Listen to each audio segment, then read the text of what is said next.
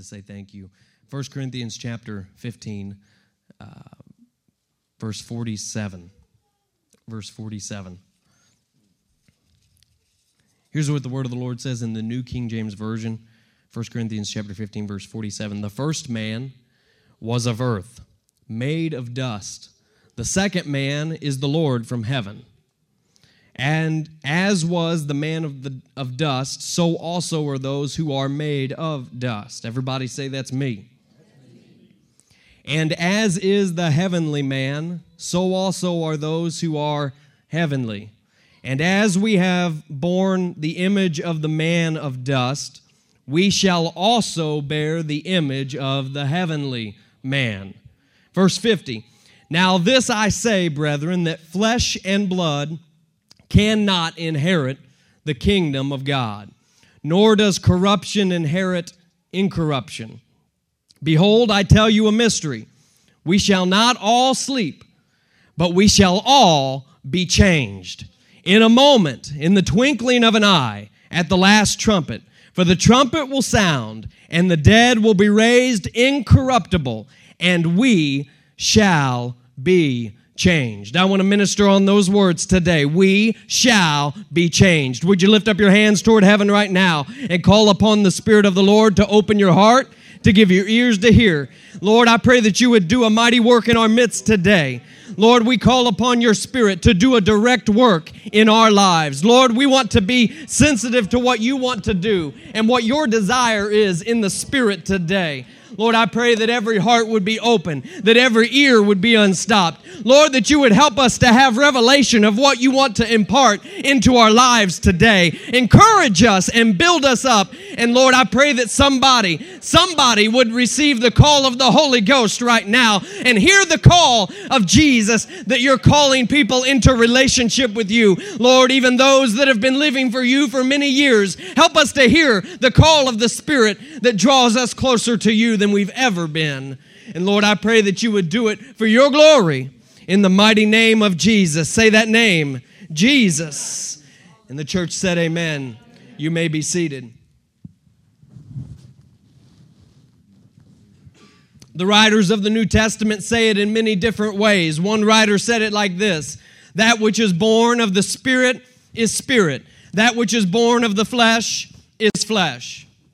Another writer recorded the same sentiment, and he said, to be carnally minded is death, but to be spiritually minded is life and peace. There comes a time whenever we are sitting in the presence of the Lord with our brothers and sisters that we need to suspend our bias against ourselves. We need to take an honest approach to topics like we're talking about this morning. We have to honestly assess where each and every one of us are. We need to make sure that we're doing everything possible to hear the word of the Lord with fresh ears and to see it with fresh eyes.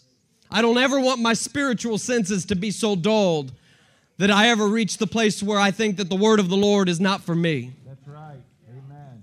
We never outgrow the preaching and the teaching of God's word. We never grow beyond the call of the Spirit to draw even closer to our Lord and Master Jesus Christ. Amen. Every one of us is on a journey today. We're on a journey. We're on a path of change. You've heard me say it before that what the Lord does in us and through us and what He makes us to be, how He's forming us, has so much to do with worship. Amen.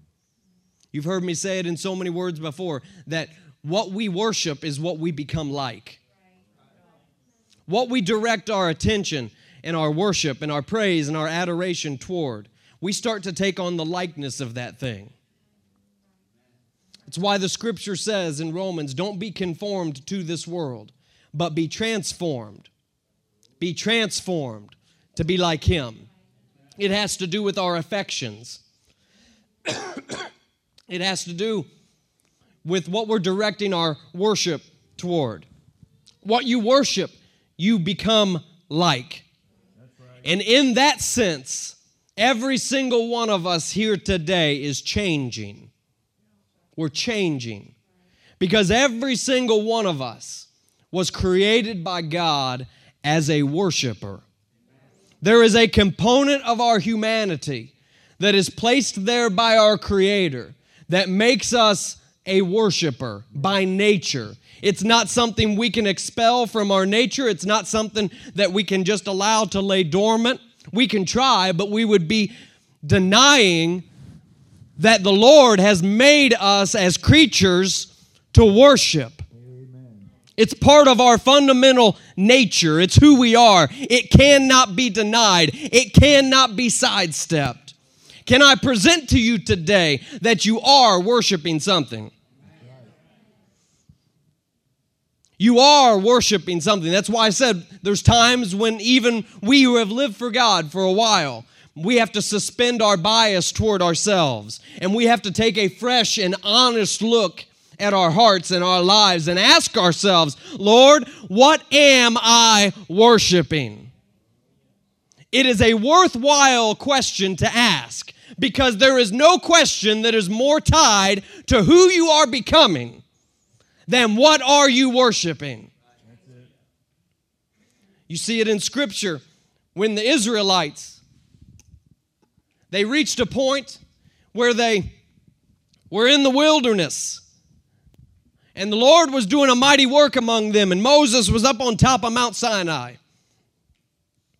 And while he was up there, they fashioned a golden calf, and they began to worship this golden calf instead of God.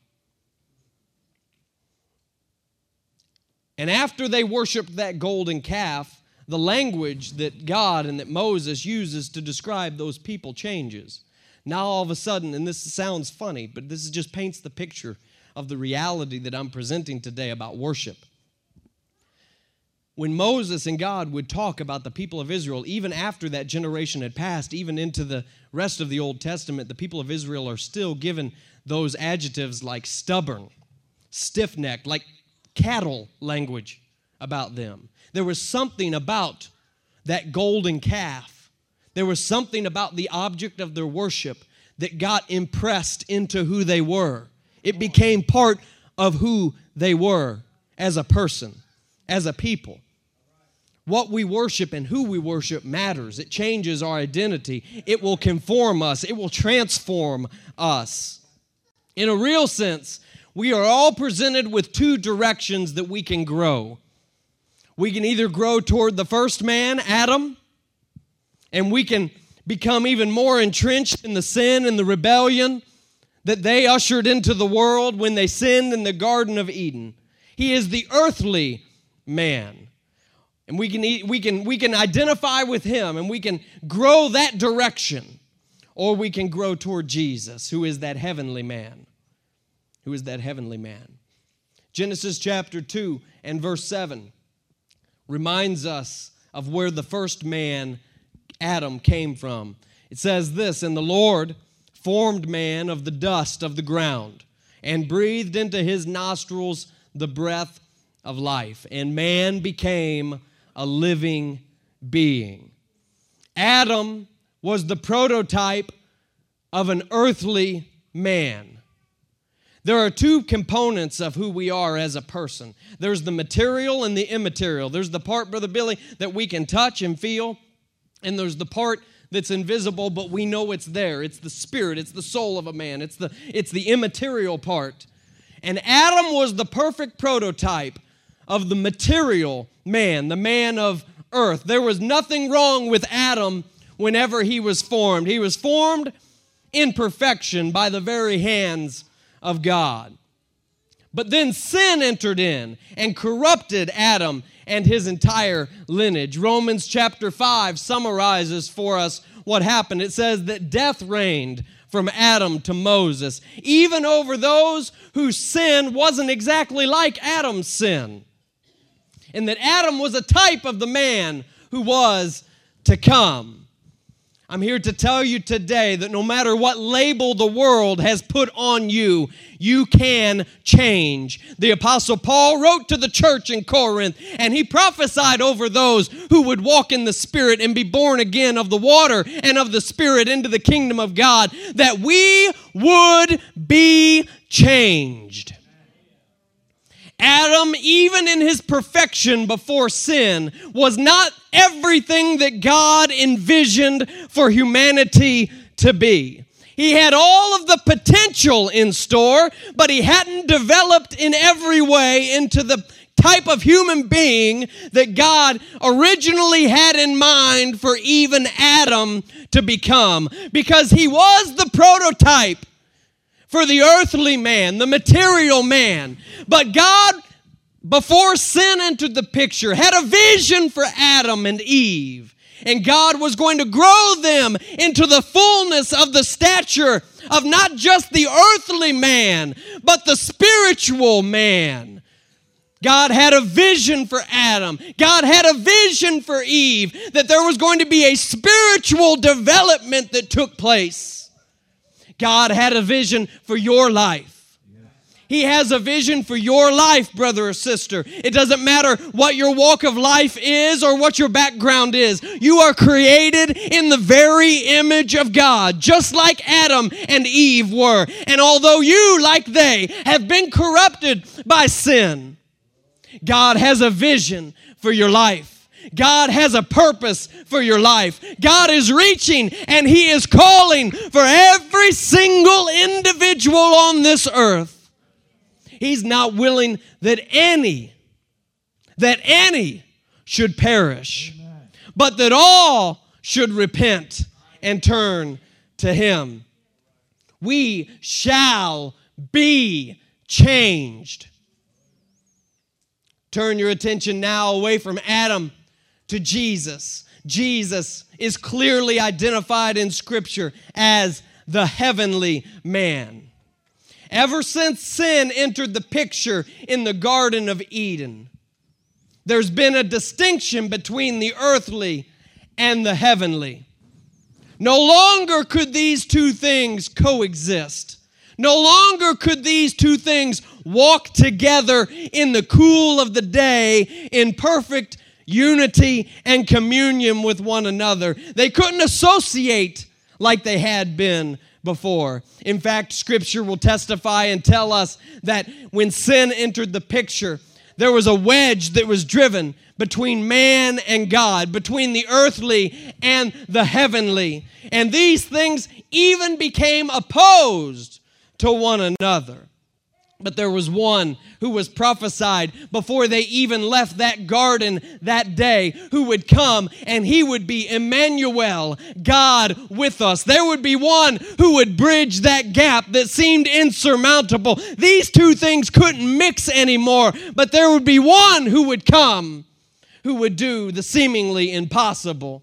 Matthew chapter 1 tells us that the birth of Jesus Christ took place like this, that after his mother Mary was engaged to Joseph, before they came together as husband and wife, she was found with child of the Holy Spirit. God put a child inside of her that was going to be different than any other human being who had walked the face of the earth. It wasn't going to be an earthly man. It was going to be the prototype, the perfect man, the heavenly, spiritual man. He was going to be Emmanuel, God with us. Jesus Christ was and continues to be, to this very moment, the perfect human being. He has our nature exactly like us as a human being, but yet He is without sin. Our life is in the process of being conformed to Him. That's the call of the Spirit. We say not to be conformed to the world, but be transformed by the renewing of our mind. The call of the Holy Ghost in these last days is to grow toward Jesus. Someone once called it a long obedience in the same direction. If I were to put it in just one word, it would be Jesus is calling us to be disciples of His, to look at His model and His example of what it is to be the heavenly man. And He gives us a promise. He says we're being transformed into His likeness so long as we are following in His steps. Paul wrote to the Corinthians in 2 Corinthians, says we're being transformed, we're being changed from glory to glory, from faith to faith. Where the Spirit of the Lord is, there is liberty. And the Lord is that Spirit. The one that we're following after is the very Spirit of God. And He is calling us not back toward the perfection of an Adam who was perfect in every way in a material sense, but had development to happen in a spiritual sense. He's calling us to something even better. He's pointing us even to Himself in Christ Jesus and saying, I have given you the perfect example to follow, and you are able, I'm putting my Spirit inside of you to empower you so that you can follow after me in my steps. Jesus exalts our nature, that part of us that was right at creation before sin entered the picture, that material side of who we are. When we start to follow after Jesus, He exalts that nature, and suddenly you're elevated to the place where you can be the person that God designed for you to be. How does it happen, Brother Dustin? I want to submit to you today something that may be controversial in our day, but it only happens in Jesus Christ. Amen. There is no other way to be saved except to respond to the call of Jesus Christ, to be born again into His kingdom of the water and of the Spirit, and to follow in His steps. It is the only way to heaven. It is the only way to be saved. Only when you follow after Jesus can you claim that promise that Paul wrote to the Corinthians. He said it twice. He says, we shall all be changed. What a glorious promise that is. But I need to draw a clear line this morning because I don't want to be confusing or disingenuous. Only when we have a living and active relationship with Jesus Christ can we claim that promise. He's the one that's going to make it possible. He's the one that we have to be growing toward. We need to do a daily inventory. That's why I started by saying we have to check our bias at the door. We're all predisposed to favor ourselves. Let me say it another way. It's very easy for us to call out everything going on in everyone else's life, and very easy for us to justify our own selves. We've got to slow down long enough to recognize that that really is the case for every single one of us, and we've got to find a way to dial that down enough to where we can get a clear vision of where we are in our relationship with God. We cannot put our relationship with God on autopilot. We cannot put our relationship with God on cruise control. Amen. That's what revival, we just came out of a series of services for revival. That's what revival is all about. There's times when we need to get a fresh revelation of everything that it means to follow after Jesus. We need to have a jolt to our system. We need to make sure that we're looking at things clear-eyed and that we have ears to hear what the Spirit is saying, because time is drawing to a close and this world is going to wrap up and Jesus is going to sound that trumpet and the church is going to be caught away and it's going to be over. And He's going to return for those who have a living and active relationship with Him. Not a history with Him, but a living and active relationship with Him in that very moment. And if you are found among those, the Scriptures say that we have a hope. We shall all be changed. In a moment, in the twinkling of an eye, at the last trumpet, we shall be changed. Everything that's wrong about this world is going to be changed. Everything that hurts in your body is going to be changed. Everything that you battle in your mind is going to be changed. All the brokenness around you that you pick up on, it's going to be changed. It's going to be changed. If you want to know what I believe about heaven, one of the most important components is to understand about what's going to happen with our bodies. That's what Paul is writing about in 1 Corinthians chapter 15. He said, and I'll summarize, you can read the whole chapter for yourself, but I'll summarize it as best I can by simply saying this. Believer, your story is not over at death. There is a resurrection, and it is going to be a bodily resurrection. There is a material and an immaterial side to us. And while the material side will fade away one day, there is a resurrection day coming where God is going to reconstitute everything about your physical being. And you're going to have a material side of who you are to combine with that immaterial soul or spirit that God has given you. I know there's going to be a physical resurrection. One, because Paul says it, and I believe it. But secondly, I know for a fact that when God created Adam and Eve in that garden, before sin entered the picture, He said it was good. He said it was good. Very good, in fact, is what He said about Adam and Eve. He said it was very good, and I've never known God to permanently do away with something that is very good. He's going to restore the material side of who we are. If you want to know more about what that's going to be like, the Bible doesn't give us a whole lot of answers, but you can look at the resurrected Jesus Christ. He walked around in a glorified body. It did some things that our bodies right now won't do. But one day, we're going to be changed, and we're going to get a new body, and there's going to be some new things that start to happen, and there's going to be a new creation, and a new heavens, and a new earth, and a new Jerusalem, and all things are going to be made new. There's people in this world, the majority of the world, they live as those who have no hope, but we have a great hope. We have a great hope. We have a great hope. There was a time in the book of Acts where Paul was conversing with King Agrippa. And one of the things that Paul was bringing up to him was this resurrection that we're talking about right now, our great hope. And in Acts chapter 26, Paul must have read the nonverbal response of King Agrippa. And Paul said, "Why should it be thought incredible by you that God raises the dead?" Paul wrote in 1 Corinthians 15, verse 44, just prior to the passage we read together a little while back. He said, "It is sown a natural body. It is raised a spiritual body. If there is a natural body, then there is also a spiritual body." Can I tell you what that means? It means that we're going to be given a body that is accommodated to the spiritual realm.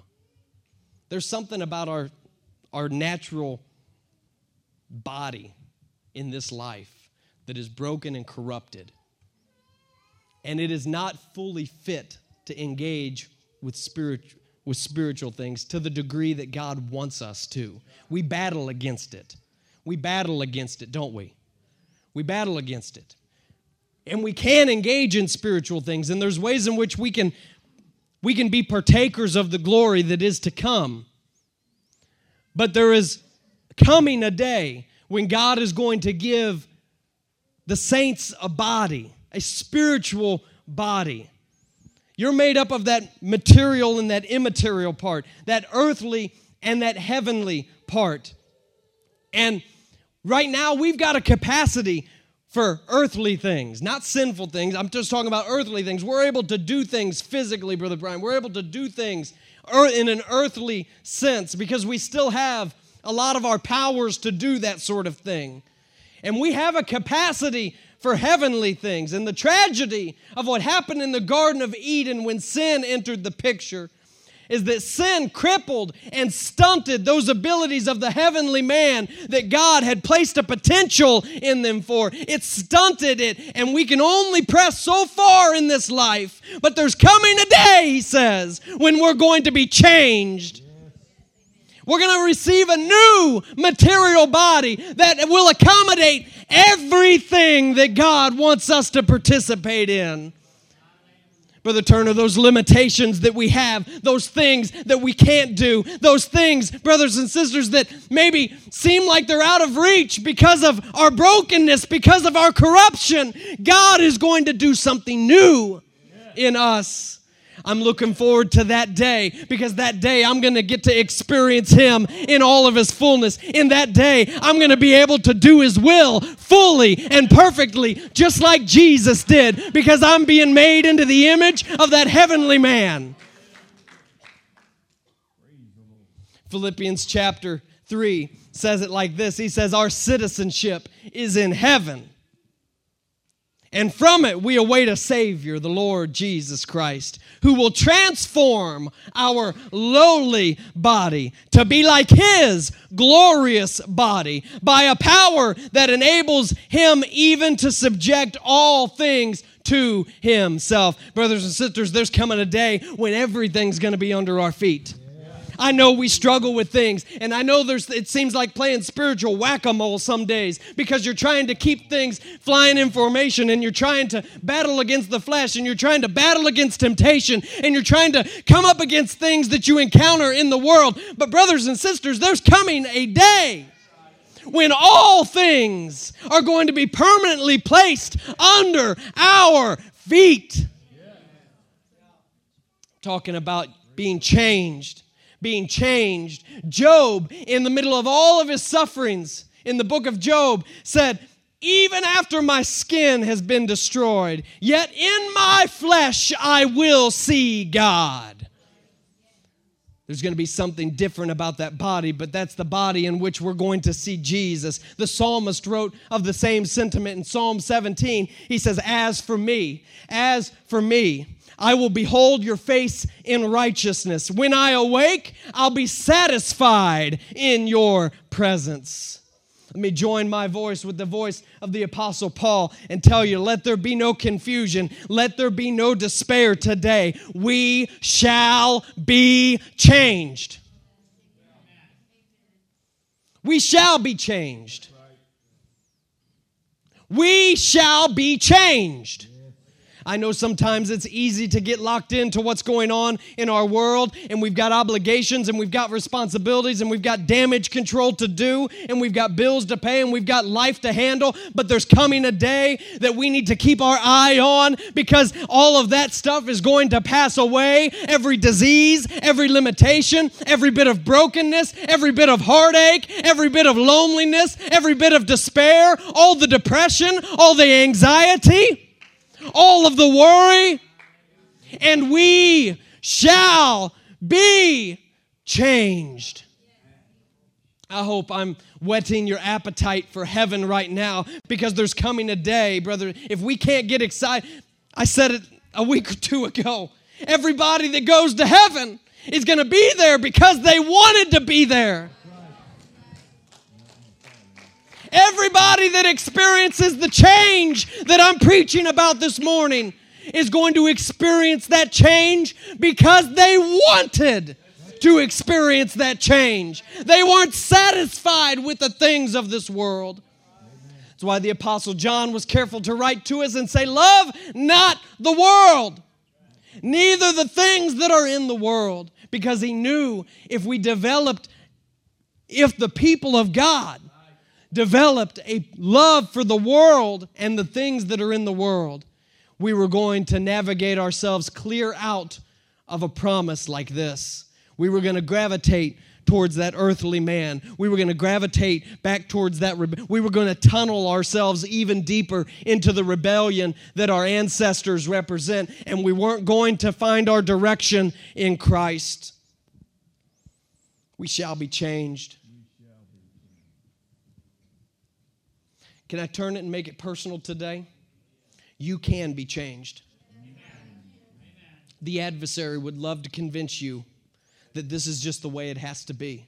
That the way it is right now is just the way that it has to be, and it's the way it's always going to be. The adversary would love nothing more than to say that and to speak that over your life and to get you to buy into that lie of his. He would try to convince you that there is no hope. But Jesus, the heavenly man, gives us hope. Yes, he does. If you're not satisfied with the way life is going, or how your world looks, if the outlook currently looks a little bleak and you're not sure what your direction in life is, there's a whole other story that's still waiting to be written about you. Amen. The Master has a pen and ink, and he's going to start writing that story at any moment. One day we will see Jesus. One day we'll see him. Have you ever pondered that? We talk about him a lot. We read about him a lot. We pray a lot. One day we're going to see him. We're going to see him. We're not going to see him the way that you see a parade on TV. You're going to see him the way that you see a hurricane when you fly into the eye of the storm. There's going to be an experience in his there's going to be a firsthand encounter. That's right. I believe we're going to be able to reach out, Sister Tanya. We're going to be able to touch those nail scars in his hands. I believe we're going to be able to see the place where he was pierced on his side. I think we're going to be able to see, Brother Billy, I think we're going to be able to see the nail holes in his feet. I think you might see some of the scars where they pressed that crown of thorns into his head. We're going to see him. We're going to see him. That's why the Apostle John wrote one of my favorite verses in the Bible. He said, "Beloved, now we are the children of God, and it has not yet been revealed what we shall be. But we know that when he is revealed, we shall be like him, for we shall see him as he is." Before you can experience the change of your material body on that day, before you can experience all the change that this gospel promises you and me, you first have to be born again in the spirit, in the immaterial today. That's why the Apostle John, he says, "Beloved, now we are the children of God." There's something, we don't have to wait until heaven to experience something from heaven. He says, "Beloved, we are now the children of God." Now. Right now. Right now you are a child of God. If you've been born of the water and of the Spirit, you are a child, a son of God. Can I read to you from Romans chapter 8, one of the best chapters in the whole Bible? Romans chapter 8 says this, "And we know that all things work together for good to those who love God, who are the called according to his purpose. For whom he foreknew, he also predestined to be conformed to the image of his Son, that he might be the firstborn among many brethren." Let me explain what that means, and then I've got another verse I'm going to read. What Jesus is, God set him there as an example so that he could be the firstborn among many brethren. That's you and me. Because salvation is about being conformed to him. Being conformed to him. And it says, "Moreover, whom he predestined, these he also called. And those whom he called, he also justified. And whom he justified, he also glorified." When you're called, it's happening in here today. There's a call. Yes. There's a call today. And when you're called, it's when you pick up on God drawing you into a relationship with him. If you've never been born again of the water and of the Spirit, that's what's happening right now. He's calling you because that's the first step. That's what it means to be spiritually born again. And when that happens, there's something that takes place, and it's called being justified. And without going too long on it, it simply means this: you're not innocent, but God legally calls you innocent. And when the judge says that you're innocent, the facts really don't matter anymore. The track record really doesn't matter anymore. Justification is a legal term, and it means that when you've been born again, then get this. This is the way it happens. All of a sudden, the criminal court against you becomes the adoption court. Come on. And all of a sudden, the judge isn't there to hit you and to throw the book at you for everything you've done wrong. But there's something that changes in that courtroom of heaven. And the judge now starts treating, instead of a criminal proceeding, it's an adoption proceeding. And you're brought into a family. He says, listen, I was going to judge you for all those things, but instead, why don't you just come home with me?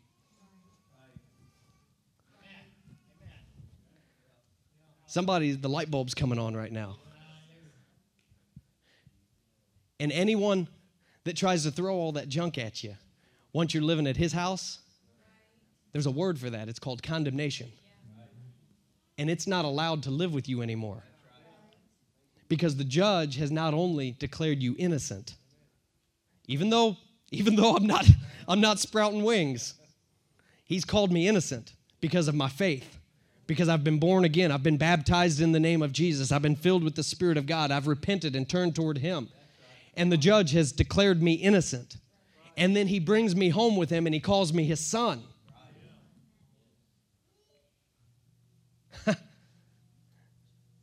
And as powerful as that is, and as much as I hope that you feel this is an invitation into that, there's yet another thing that happens. We shall be changed. We're going to be glorified one day.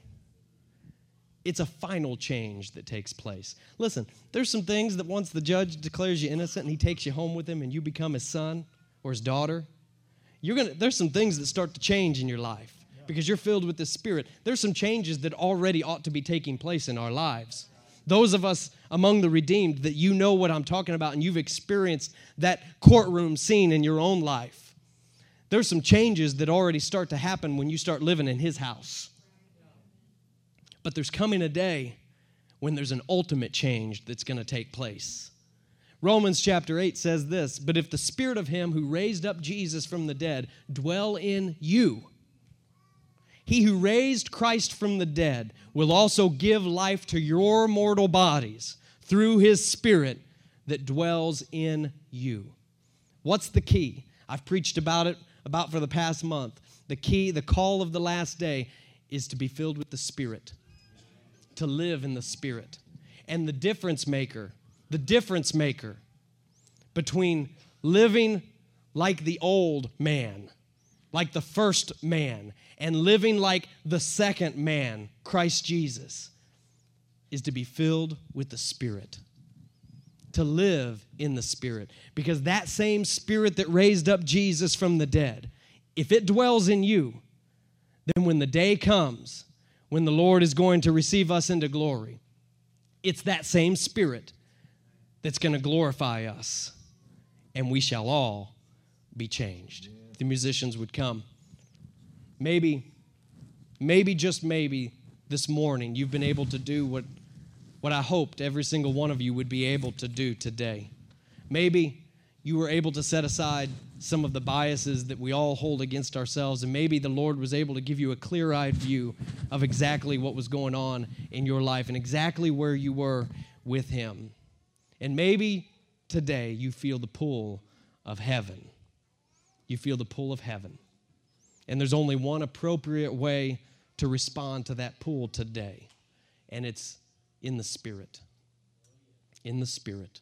Stand with me if you would. There's a call of God right now. He doesn't just call particular people. He doesn't just call people that have certain things together in their life.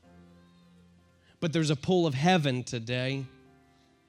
And if you will be changed, if you will walk in all of the fullness of your eternal spiritual purpose in heaven, you have to become like unto that heavenly man, Jesus Christ.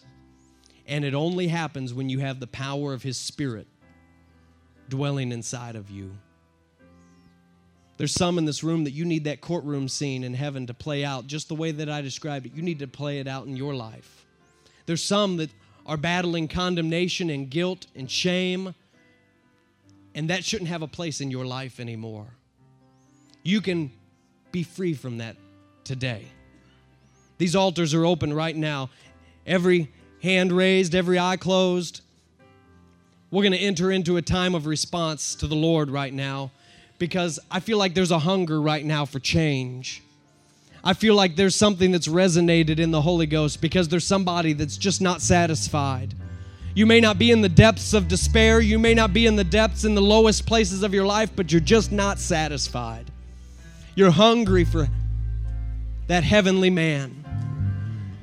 I want to invite you to come up around these altars of every saint of God, every person that's full of the Holy Ghost. If you would, take a step of faith out of where you are and let's create an atmosphere of response right now because there's heaven coming down. I said it a moment ago, Acts chapter 2 can happen today. There can be an outpouring of God's Spirit. There can be a spiritual response to what God is doing. We shall all be changed. We shall all be changed.